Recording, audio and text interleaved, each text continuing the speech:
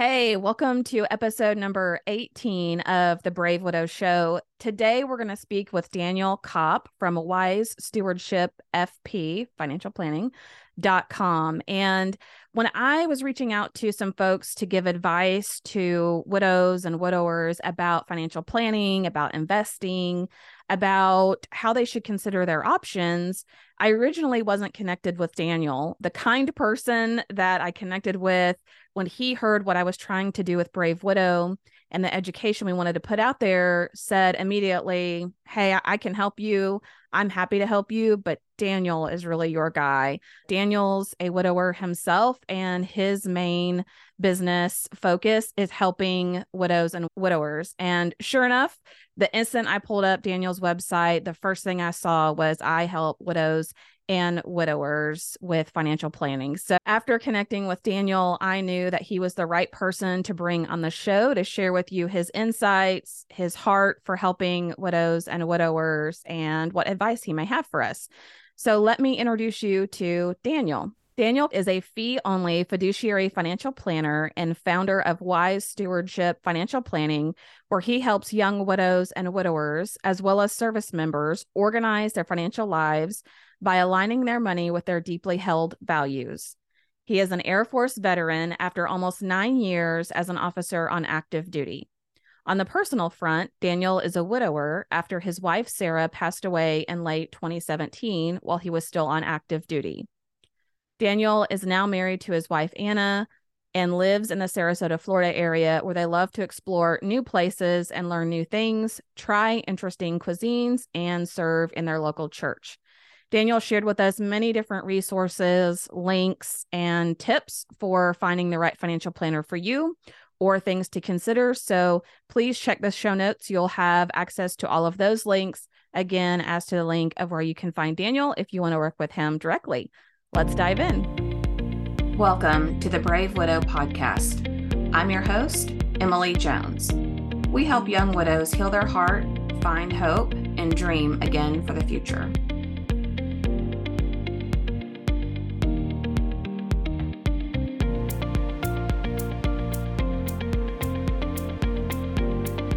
All right, guys, welcome back to another episode of the Brave Widow Show. I am so excited for you to get to hear from Daniel today and his story and some things that he's going to share with us around financial planning and what your options are and some of those things to look at. So, Daniel, thank you so much for joining me today. I'm really excited to have you here.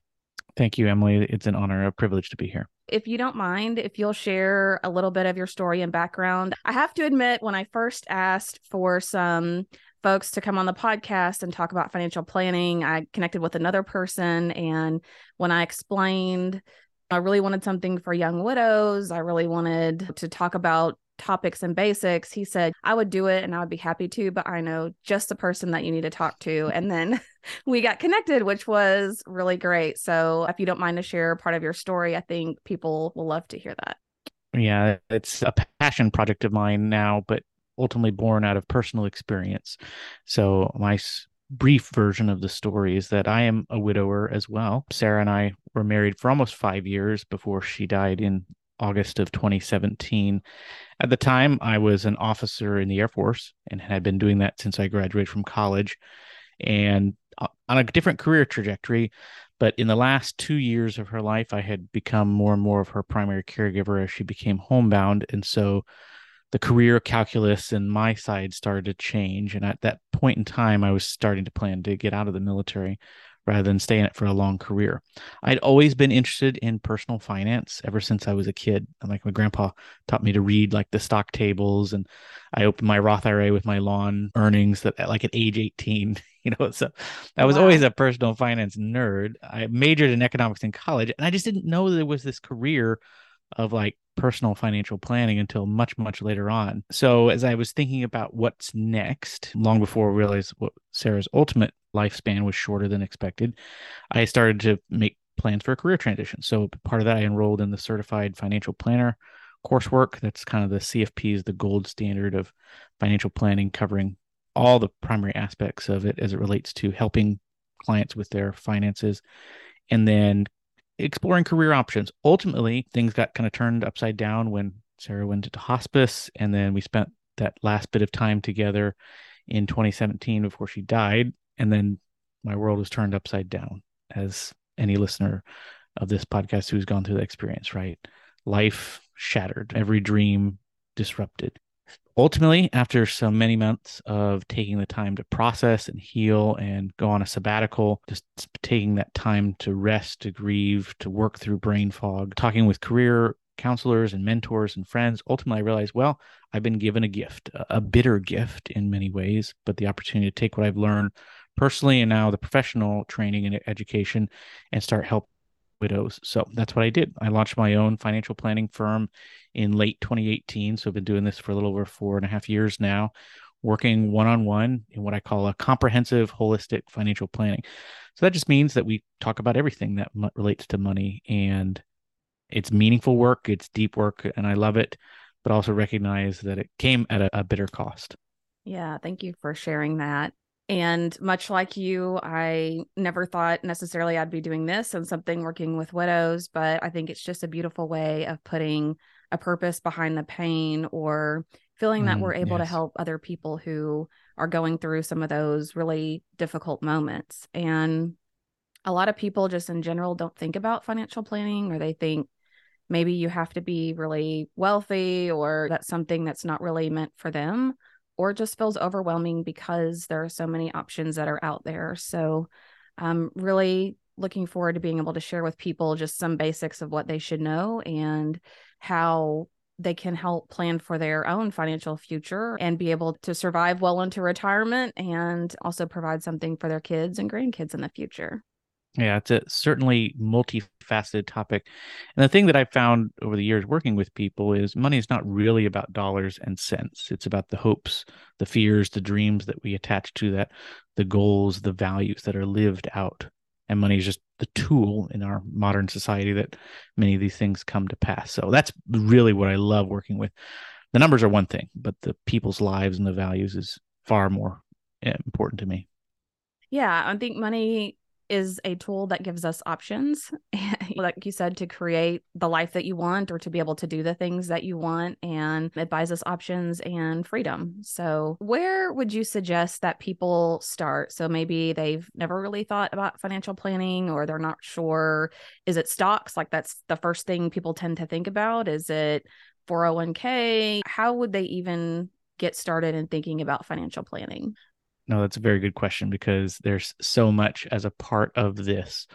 Investments are a piece, but only that. I often think about it as like the base of a pyramid. So many things go into that, but as you get closer to the top, there's less that goes into that. So if I had to pick where like stocks investments fit in that pyramid of financial planning, I'd say they're somewhere in the middle.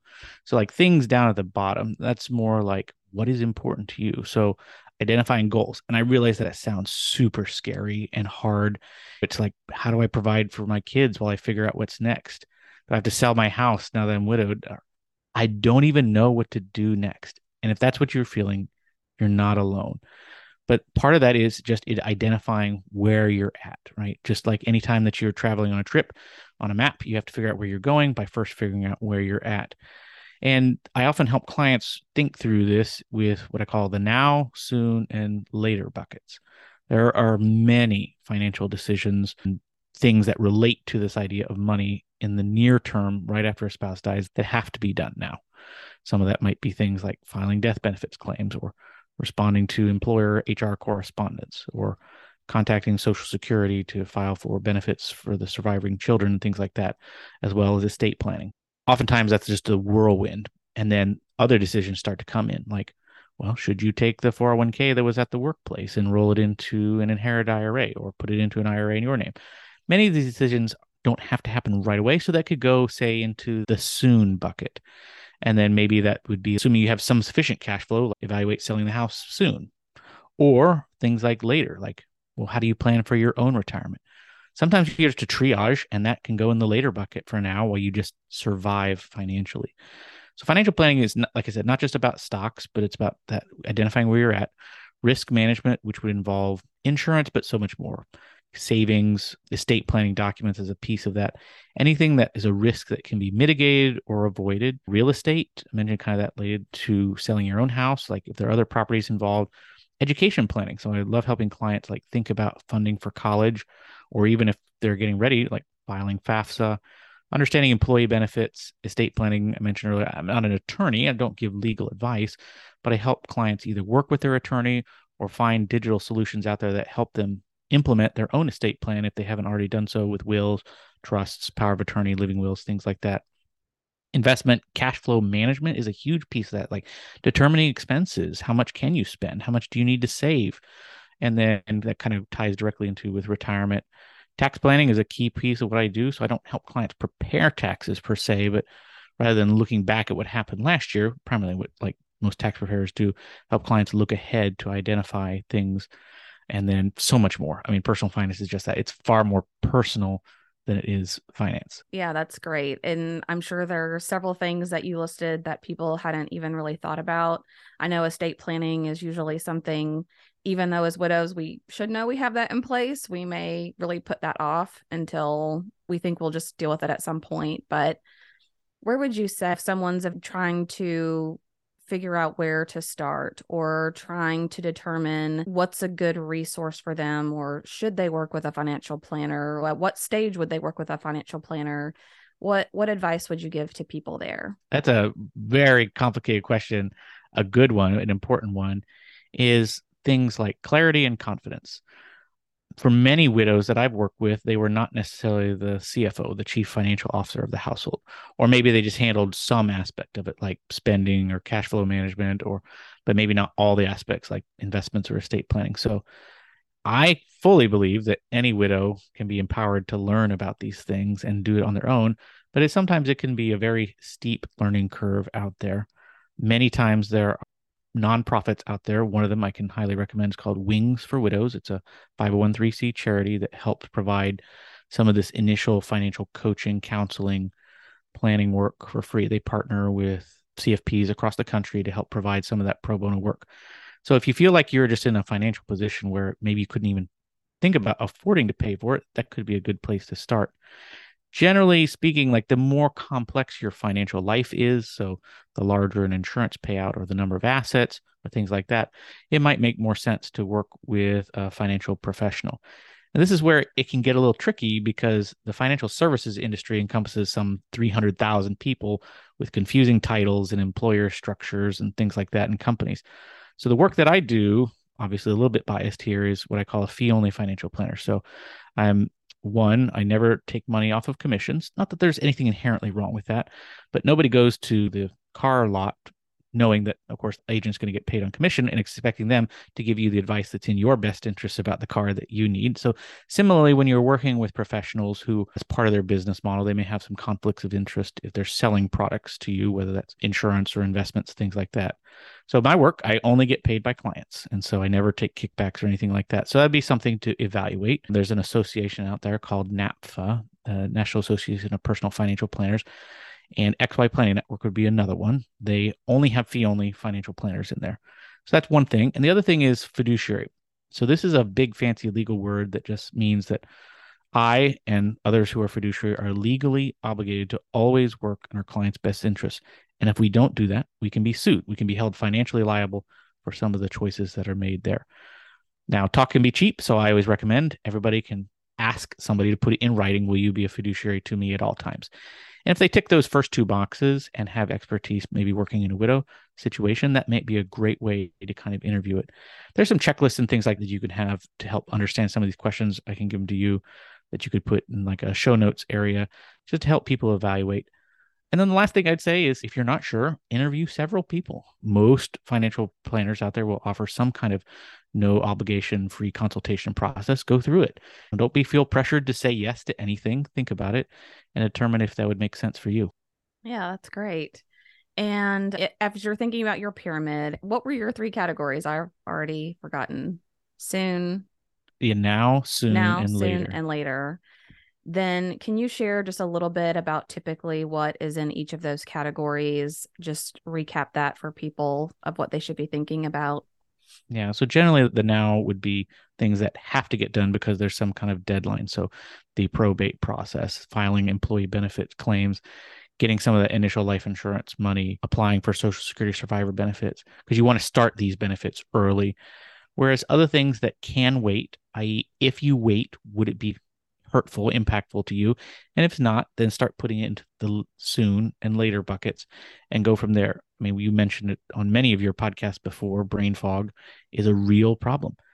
Don't feel like you have to go this alone, too. Find a trusted friend, a family member, or maybe even a fellow widow or a part of the community that Emily, you're building here, that you can ask other people who have gone through similar experiences what they did when they kind of triaged and made these decision choices. And if somebody's just needing to get started, let's say they've never done a budget for the first time, is that something you help with? Is it something they just download a template like an Excel spreadsheet, or any thoughts that you have there around there of if they're just even trying to figure out what are my expenses? Am I thinking of everything like the electric bill, the cable, all of that? And then how long of a runway do I have with my current income? And if I need to consider making a decision like selling my house, do you have any recommendations? Yeah, there's a lot of software providers out there that can help take a snapshot of what has happened in the past, even if you've never used one of those before. So some of my favorites are like Mint, which is free. The caveat being that you're going to get sold services as a part of that. So you can link your financial accounts and it will import data from the past. And you could use that to see, maybe you've never tracked it before. You could look at it. Monarch Money would be another one, paid service, but similar to a financial planning light. So they're going to give some advice as a part of the almost like a robo advisor kind of thing, and then helping you manage spending. And then I have a lot of clients who really like YNAB, stands for You Need a Budget. I know you and I have talked about some of the Dave Ramsey personal finance stuff before. Dave Ramsey has a personal finance app as well. I'm spacing the name of it at the moment. Every dollar. Every dollar. Yeah. So these are things that you could use to kind of track. And it's not like you have to have 100% solution of everything that happened over the past 3, 6, 12 months. That's probably overwhelming.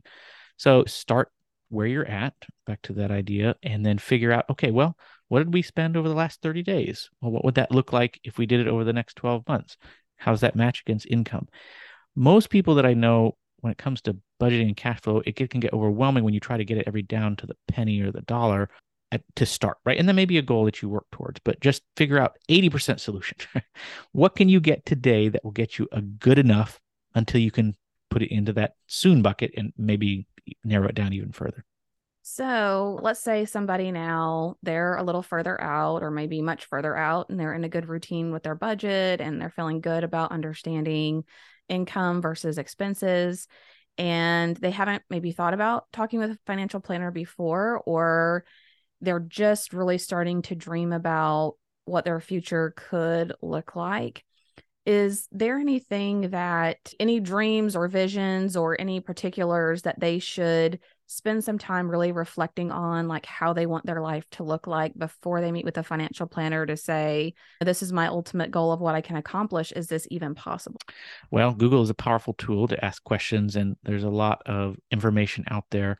Challenge is it can sometimes be overwhelming when you try to come to that, like million results. Oh, great. What are you going to do with that? So one of the best things that I found working with my own financial planner over the years and then helping clients is that thinking partner. Because when your spouse dies, that's a void that's suddenly there.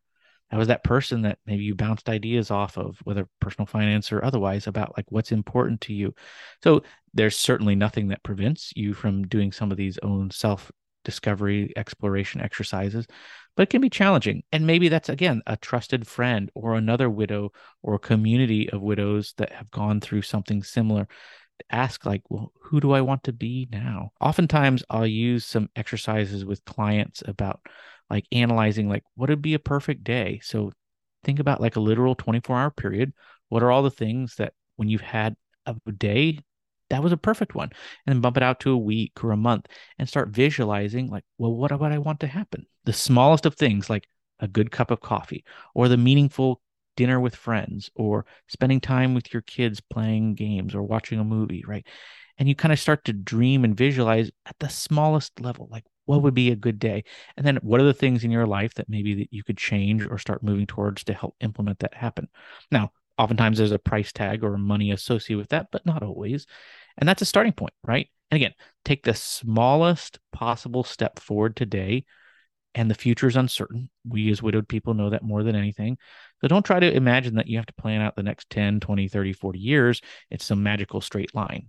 You're going to learn something new when you take one small step forward by trying something out and pivot when new information arrives. And I think it's important to tag on there where what I would find myself doing kind of early on is going, okay, do I want to sell my house? Do I want to keep it? It's a lot of land to keep up with. It's kind of a big pain, but I like where I'm at for the most part. And even just certain decisions around the house, I would almost delay thinking like, well, what if I meet someone and they don't like this or they want to do that? Or you kind of almost go back into this default mode of wanting that other person's opinion and thinking about, well, not only am I making a decision for me right now, but how does that affect where I may be 5 years from now? And what if that works or doesn't work for someone else? So it was just a really weird Yeah. cycle that I kept going through there for a while. So I don't know if you have any thoughts there, like if people are delaying decisions or if they're worried, maybe they make a decision now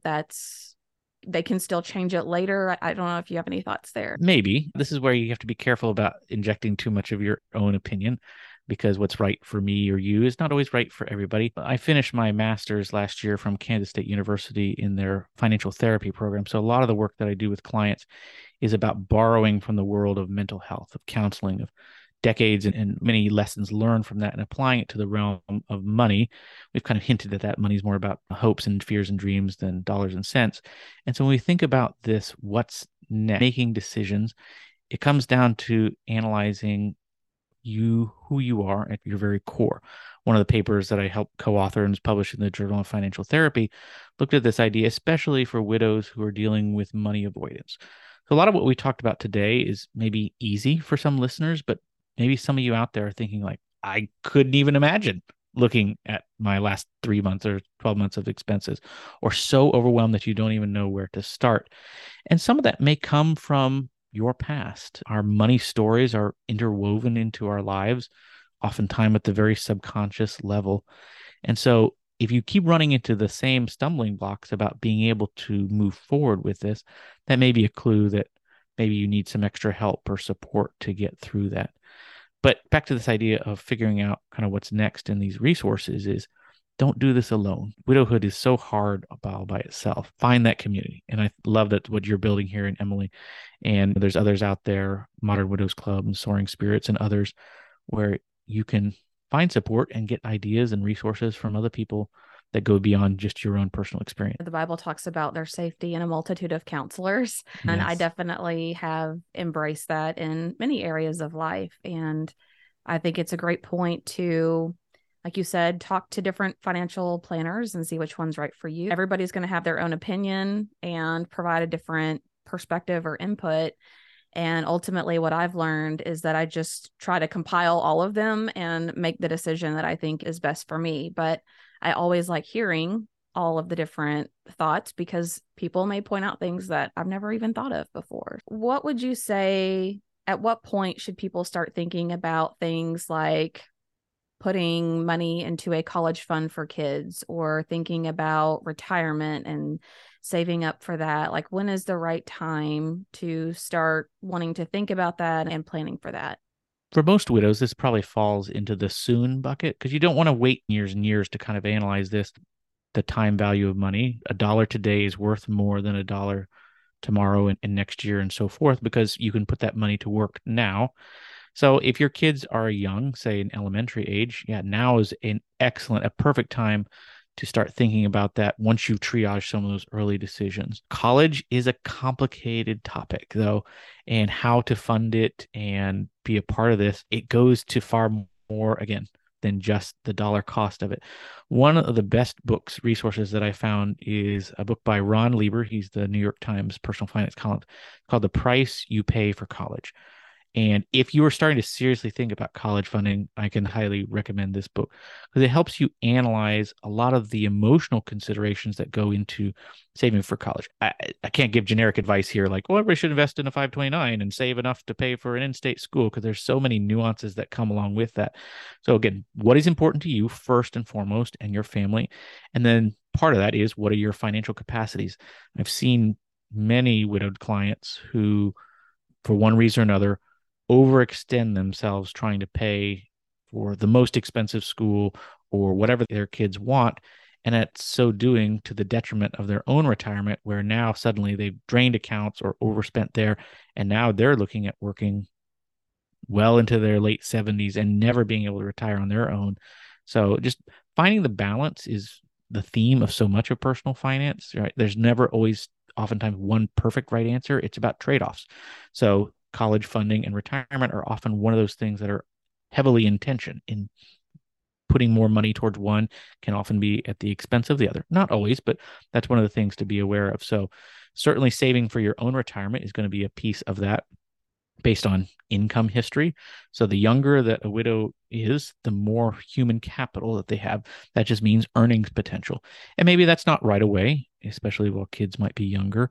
And so if you can have the ability to earn on your own for many years in the future and save out of that income, that gives flexibility than having to make, say, the initial life insurance money fund both interim years and those future retirement. Social Security, survivor benefits play a role, of course, while kids are in the house and in high school, up to that age. But then later on, Social Security survivor benefit claiming strategies come into play. Most often, a widow has two choices. So you can claim survivor benefits as early as age 60 and then potentially delay taking your own benefit under current law until age 70. So if a widow worked for many years and has sufficient income earning history to claim a benefit that might be higher, that can often be the ideal strategy. So you claim survivor benefit as early as age 60 because you can only have one at a time, and then you delay taking your own benefit until age 70. Whereas the reverse might be true. So maybe you worked a little bit, but not so much. So your income would be less than what your survivor benefit would be. In which case, it can generally make more sense to claim your own benefit age 62, the earliest most people can today, and delay taking the survivor benefit until age 67. And that allows that delayed one, whether your own or the survivor benefit, to grow the most. So that's just an example of some of the trade-offs. And when you start analyzing that now, that can help give guidance for what to prioritize with that trade-off of college now, retirement later. Yeah, that's a great example. And I know a lot of people don't tend to necessarily think about retirement anyway, but to your point, even if you can just save a little bit now towards whether it's the college fund or retirement, I do think it's a good idea to start thinking about it. Let's say that as someone widow who wasn't the CFO of their household, they're listening to all this, they're thinking, oh man, looking at my budget, like old school check register, like going through everything to see where all the expenses are. That sounds so time consuming. I don't know if I really would have time to manage all of this financial planning stuff. Do you have any thoughts around once you get into a routine of reviewing a budget or meeting with a financial planner and working on some of your goals? Is there a certain amount of time per week or so many hours that you think people typically spend towards those financial review type things? Definitely, it can vary based on your experience and desire. But once you've kind of got into a good routine, checking in monthly is probably the minimum that you would want to do for kind of a cash flow. So your monthly budgeting, I kind of use those words interchangeably. Many of my clients, the ones who don't necessarily want to get down to the dollar and everything, as long as you have identified your savings goals, so I call it the pay yourself first strategy, not original to me, that's just what it's called. And so as long as you know you're saving, say, X percent or that amount of dollars every month, everything left over can be confidently spent. Keep in mind some of those biannual or annual or quarterly bills, setting aside for that. So you save what you need to and then just spend the rest. And then that might be a monthly check-in. And then for some of your other big picture goals like investments or insurance or estate planning review, you do those, say, quarterly or annually based on an as needed basis. What are your thoughts on things like an emergency fund or rainy day fund that people might need in case a car breaks down or in case something happens, which we know will happen in life? It's just a matter of at what point. But do you have any general advice that you would share for people or any thoughts there? Yeah, this is certainly something that can make a huge difference for people on knowing both the sleep well at night factor, the swan factor, but also just the ability to handle financial emergencies. And in fact, one of the studies of financial literacy that's gone on throughout the United States and the world is, if you had to come up with a $400 expense right now, could you do it? And for many people who answer no to that, puts them into the category of financial fragility. I heard you talk about in one of your prior episodes about this idea of resilience. So financial resilience is empowered and helped many times by having an emergency fund. So we mentioned Dave Ramsey earlier, but like his order of operations, right? You have that $1,000 cash sitting in the bank kind of as a starting point. Now, for some of you, that might be a good starting point. You might want to have maybe more, but especially when you're starting to triage immediate decisions, knowing that you have some cash there so that if you had to come up with a sudden expense, now you're not being forced to put it on a high interest credit card or go to some of those high interest payday loans that can get you behind the power curve as that interest accumulates and accumulates. So having a good emergency fund is a solid way to have financial resilience. So $1,000 would be the starting point. Maybe the end goal where you'd be much more financially resilient is 3 to 6 months worth of living expenses. So if you're spending $3,000 a month, having anywhere about 18,000, so that'd be 6 months worth that you could have cash in the bank. And maybe that might be at a high yield savings account where you're earning a little bit more interest, but just something there that's ready to go if and when you need. I actually started several years ago following Dave Ramsey's plan, and I can't say that I follow it 100% today, but I think it was really helpful around understanding how consumer debt and being in debt is harmful, and about how you having that emergency day fund just really alleviates a lot of stress and anxiety and those worries when all that stuff starts popping up. And then, of course, building out into a larger rainy day fund. So I would definitely reiterate that with anyone who's watching, is if you haven't taken the time to do it, your needs could be very unique and different than everyone else's, but it can provide you a lot of less anxiety, a lot more reassurance to know that you have at least some funds set aside specifically for those emergencies and those things that pop up. So I love that. Well, Yeah. Daniel, anything that we haven't touched on, or anything that you really would want people to be able to walk away from this episode with? Actually, you just brought it up a moment ago where you used the words financial anxiety. And grief and financial anxiety can often get intermingled in this process. And in my experience, at least working with people, is oftentimes the most financially anxious people are where that grief is coming from a place of widowhood. Half of you is gone, and that maybe have been that more than just the income earner, but somebody who managed the monies.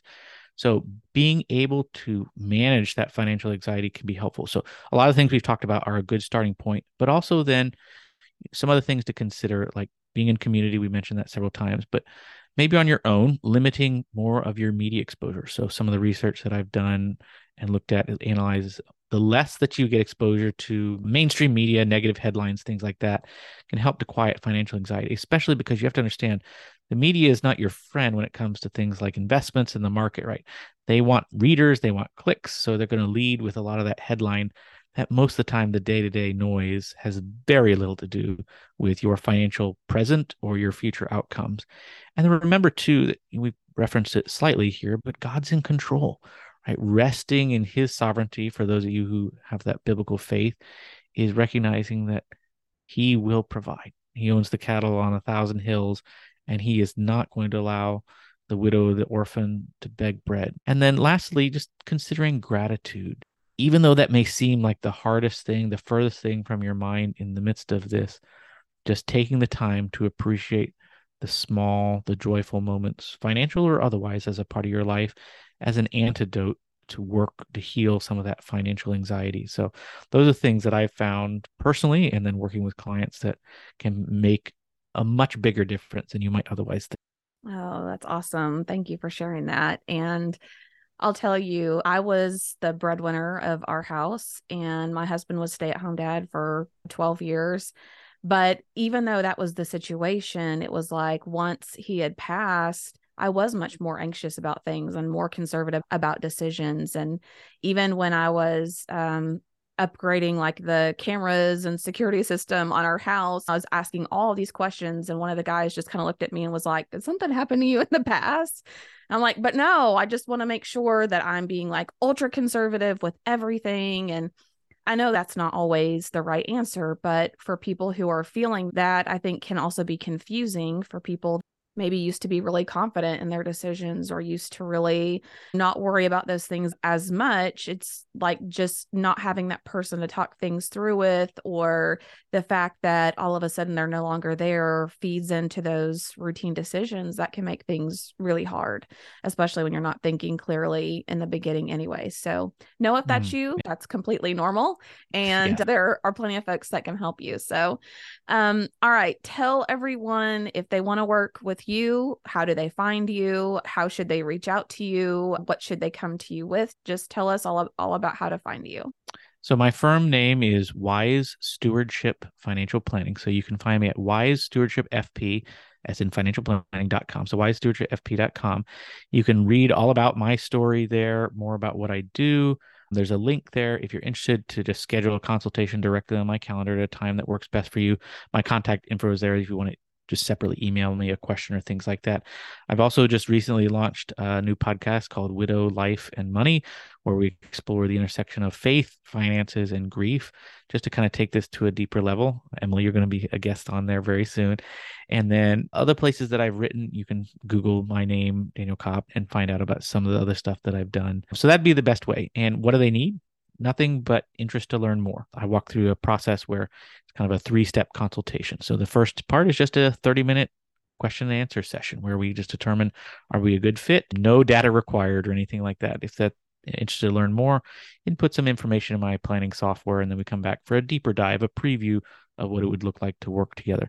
I try to practice the lowest stakes process so that completely free, no obligation, so that people can determine if it's a good fit and add lots of value as a part of that. So my goal is to give back above and beyond in the widow community as well. So I do a lot of volunteering and pro bono work. If you come across a case or scenario where maybe it's not for you or someone else that you know, please reach out. I'm happy to help and see if I could be a fit there too.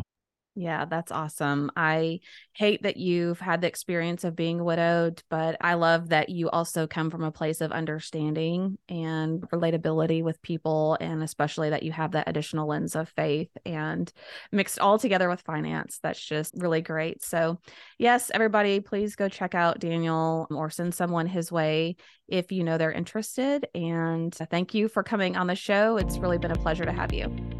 Thank you for the opportunity. It's been great.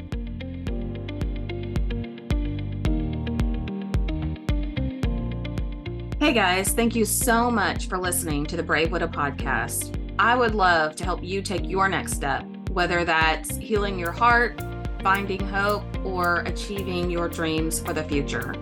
Do you need a safe space to connect with other like-minded widows? Do you wish you had how-tos for getting through the next steps in your journey, organizing your life, or moving through grief?